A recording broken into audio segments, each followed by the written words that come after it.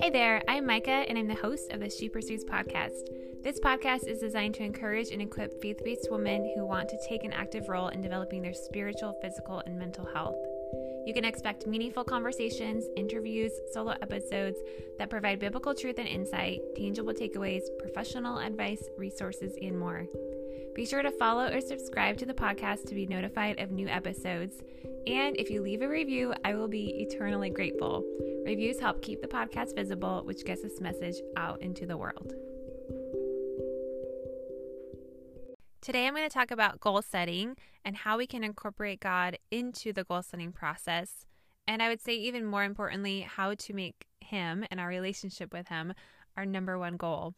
Now, if you have followed me for any period of time, or if you know me well, you know that I am obsessed with goal setting, like to a point that I probably annoy people with all my talk about goal setting. But I never actually set goals until about 2010. So at this point, I had graduated from college and I was working as a personal trainer. I was helping others in my work set goals for themselves. And I thought I should probably have some goals for myself as well. Now, I had, of course, set goals and met goals throughout my life, but I had never gone through the whole process of goal setting, right? I had never taken pen and paper and wrote out my goals or really thought about what I wanted my life to look like in, 5 to 10 years, like I encourage all of you to do. So what I did is I set one goal per category in my life. So I had a financial category, relationships, career, physical health and well-being, and I had just that one goal. Now, what all of those goals had in common is they all had some kind of a pain point associated with them. So where I was at financially was not a place I wanted to be because I wasn't able to save or travel or do some things that I wanted to do. And so not that it caused like deep traumatic pain, but it caused me frustration, and I wanted to be able to steward my money better. Now, some people's goals might have stronger pain points. So you might be dealing with things like having low self-worth, not believing in yourself, having guilt or shame around how you've lived your life or the choices that you've made over a period of time. And we obviously want God to be a part of all of our goals for multiple reasons, but for that type of pain in particular, we so often look at the goal achieved being the thing that's going to save us or the thing that's going to take this pain away. And that's not necessarily the case. Like, God is our Savior. God is our help when we are in need. And He's the only one that can fulfill us and truly satisfy us. So you can go through this whole process of achieving this goal and still feel just as empty, if not even emptier inside when you achieve that goal. And so we've got to make time for the Lord. We've got to seek Him above all else. That doesn't mean we don't go after this goal, but God needs to be our number one and needs to be in the midst of that. And for any goal, so even if you have that smaller pain point, maybe that doesn't run as deep, it's still important to have God be a part of that. So I'll share a couple more reasons why that's so important. And then I also want to give you some examples of how we can incorporate spending time with the Lord into our life and just how to avoid the distractions and the lies that come our way when it comes to spending time with God.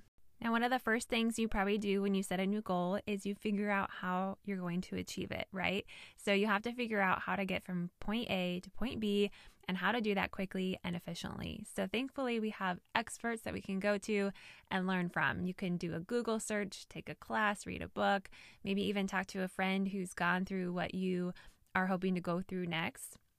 And I think that is great. Like, God has given these people the resources and the ability and the knowledge to be able to teach and encourage others, or He's given them the experience to learn from it and then help other people walk through it. But I also think that it's so important to make sure we're filtering that through what I like to call a God filter.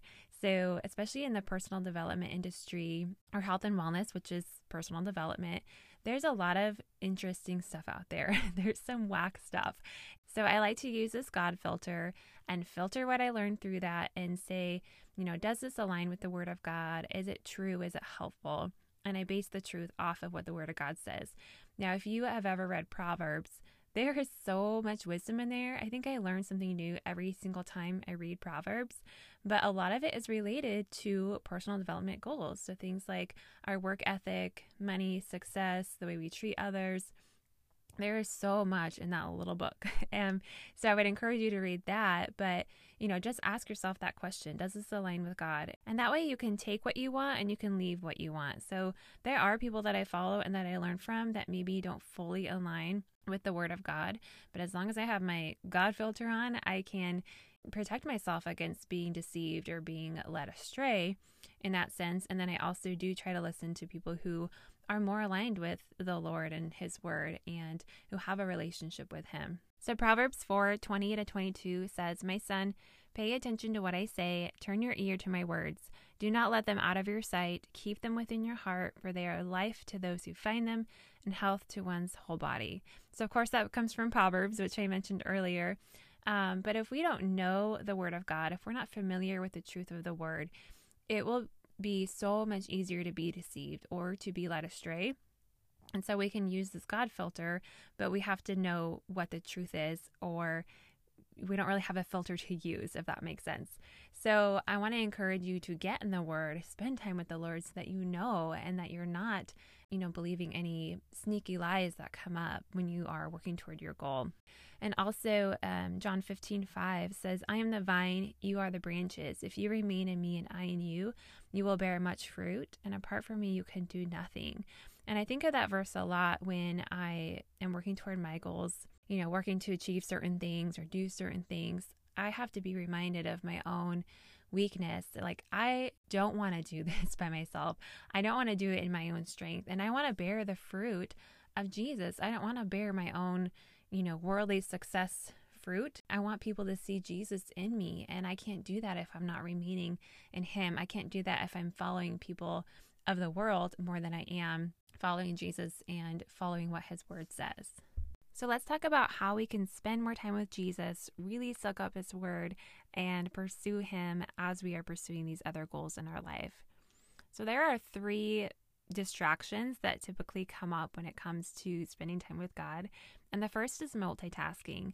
And I don't necessarily think there's anything wrong with multitasking. And depending on the season of life you're in, sometimes that's all you get, or you have a day where it's just crazy and that happens. And I think God will honor every little bit of time that we give Him. There's nothing wrong with listening to some worship music in the car, or reading a Bible devotional while you're nursing your kid at 3 a.m., turning on a sermon while you're cooking dinner. Those are great ways to fit in some time with the Lord and to just keep your mind focused on the right things and focused on Him. But there is something to be said about carving out that special quiet time with Him. And even if it's 10 minutes or 15 minutes, there's just a peace that can come over you. There's a stillness and some sensitivity to His Spirit that can happen in those moments that is just really profound and really life-changing. So if you can take an honest look at your day and see if there's any way you can get even just 10 minutes and spend that time in the quiet with Him, not worrying about anything else that needs to be done, that time will be so special. And I think sometimes we do get so caught up in all the things that need to be done. And God just wants to remind you that those things will be there for you later. I think of Mary and Martha and how, Jesus came in and Mary just sat down at His feet and spent time with Him and learned from Him. And Martha was worried about all these other things that had to be done and was upset with her sister. And He's like, this is what you should be doing. Like, just come and spend time with me. And we can just kind of take that Mary spirit with us when we go to meet with the Lord. It's just a special time. And I also think of it like a relationship. We want a relationship with God. Imagine if you go on a date with your husband or spouse, partner, boyfriend, whatever. Imagine if you sat on your phone and were doing something else while you were spending time with him. I mean, that would probably make him feel not very important in your life. And I think that we can all take that small amount of time to just put all the distractions aside and spend time with someone that we really care about and that we want to develop a relationship with.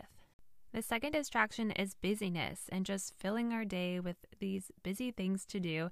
And that does tie in with number one and multitasking and the story of Martha and Mary. But I think a lot of times too, we tend to get really busy with the important things, right? So maybe it's our ministry, maybe it's our work that does honor God. It could even be our families and the time that we spend serving them. Those are all good things, and those are all things that God has probably called you to do. But at the same time, we can easily allow that to become an idol in our life and put that above our time with the Lord. We put it above God, and God needs to be number one in our lives, even, above those things that He has called us to. The third distraction is, or I would say this is probably more of a lie from the enemy, is thinking that we're fine, right? You've accepted Christ. Maybe you had a recent breakthrough in your life, and God proved His faithfulness to you, and you feel good. You feel close to God. You feel like there's no big problems in your life, and so you kind of move away from spending that time with Him because you're not in need of this breakthrough. You're not really struggling. And that's when the enemy can come in and just wreak havoc because we think we're fine. But we need to be connecting with the Lord daily and renewing our minds daily and clinging on to His truth. And that will give us that perfect peace that we can carry with us from day to day. So don't allow that previous breakthrough or that one-time thing to make you think that you're good, right? God's not like a vending machine. We don't want to just go to Him only when we need something. We want to go to Him every day to renew our minds daily, to connect with Him daily, and just continue that relationship. Also be open to where the Spirit's leading you. And maybe that's in what you're reading or the worship music you listen to or the prayers that you have written out. The best way to overcome those distractions or those lies is just to carve out time for Him. And I mentioned that earlier, to carve out that time, but ask Him to help you do that. Ask Him to look at your calendar with you and say, God, where can I find time to meet with you? And He can help reveal that to you. And it might mean sacrificing a little bit of something, but if we want God to be number one in our life, then we can surely sacrifice a little bit of time to talk to Him and spend time with Him. Also ask Him to search your heart. Ask Him what maybe needs to be removed or surrender.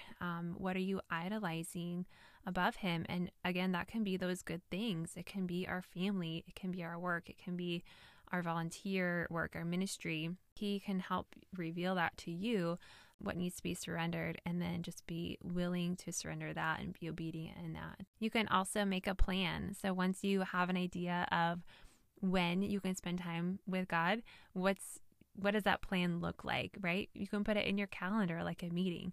You can wake up a little earlier, go to bed earlier so you can get up. Maybe it's during your lunch break. You head to your car and you just block out any noise around you. What's your plan? How are you going to make it happen? Just like you would anything else. And then the last thing is just to let the Holy Spirit lead you. So when you are having that time with the Lord, you might have a set, 20 minutes. And I know it's hard if you've got, places to be or kids running in and distracting you. But I think a lot of people, when they spend time with God, they want to follow a plan, which is good. I mean, it gives you something to do versus showing up and not really knowing what to do, and then you get distracted by other things. So the plan is fine, but just like when you are at church and the worship team, kind of goes off plan and, does some prophetic word or does a new song they didn't plan on, or the preacher goes 30 minutes past to what he's supposed to, which happens at our church all the time, and we 100% love it. But let the Holy Spirit lead you in your quiet time too. There's times when I'll just start with worship music and get so into it that that's all I do that day. So I maybe didn't get to my reading. I maybe didn't get to all my specific prayers that day. But man, I feel the Spirit of the Lord on me, and I feel the joy of the Lord from, just soaking up time with Him in this worship. So it's okay to do that and to let Him guide you in that time with Him. So I hope that is just a good reminder for you to keep Him as a priority in your life and allow Him to do the work in you instead of allowing that goal, right, or that achieved goal do the work in you. Because yes, I know we want to, make improvements. We want to be better. We want to be successful in different areas. But like I said earlier, God's the one that fulfills you and the one that satisfies you. And without Him, we have nothing. Like, I don't want to gain the whole world and lose God in my life. I don't want to lose my soul to the world. So I would rather have him than anything else in the world. So I hope that's encouraging for you guys today, and I will see y'all next week.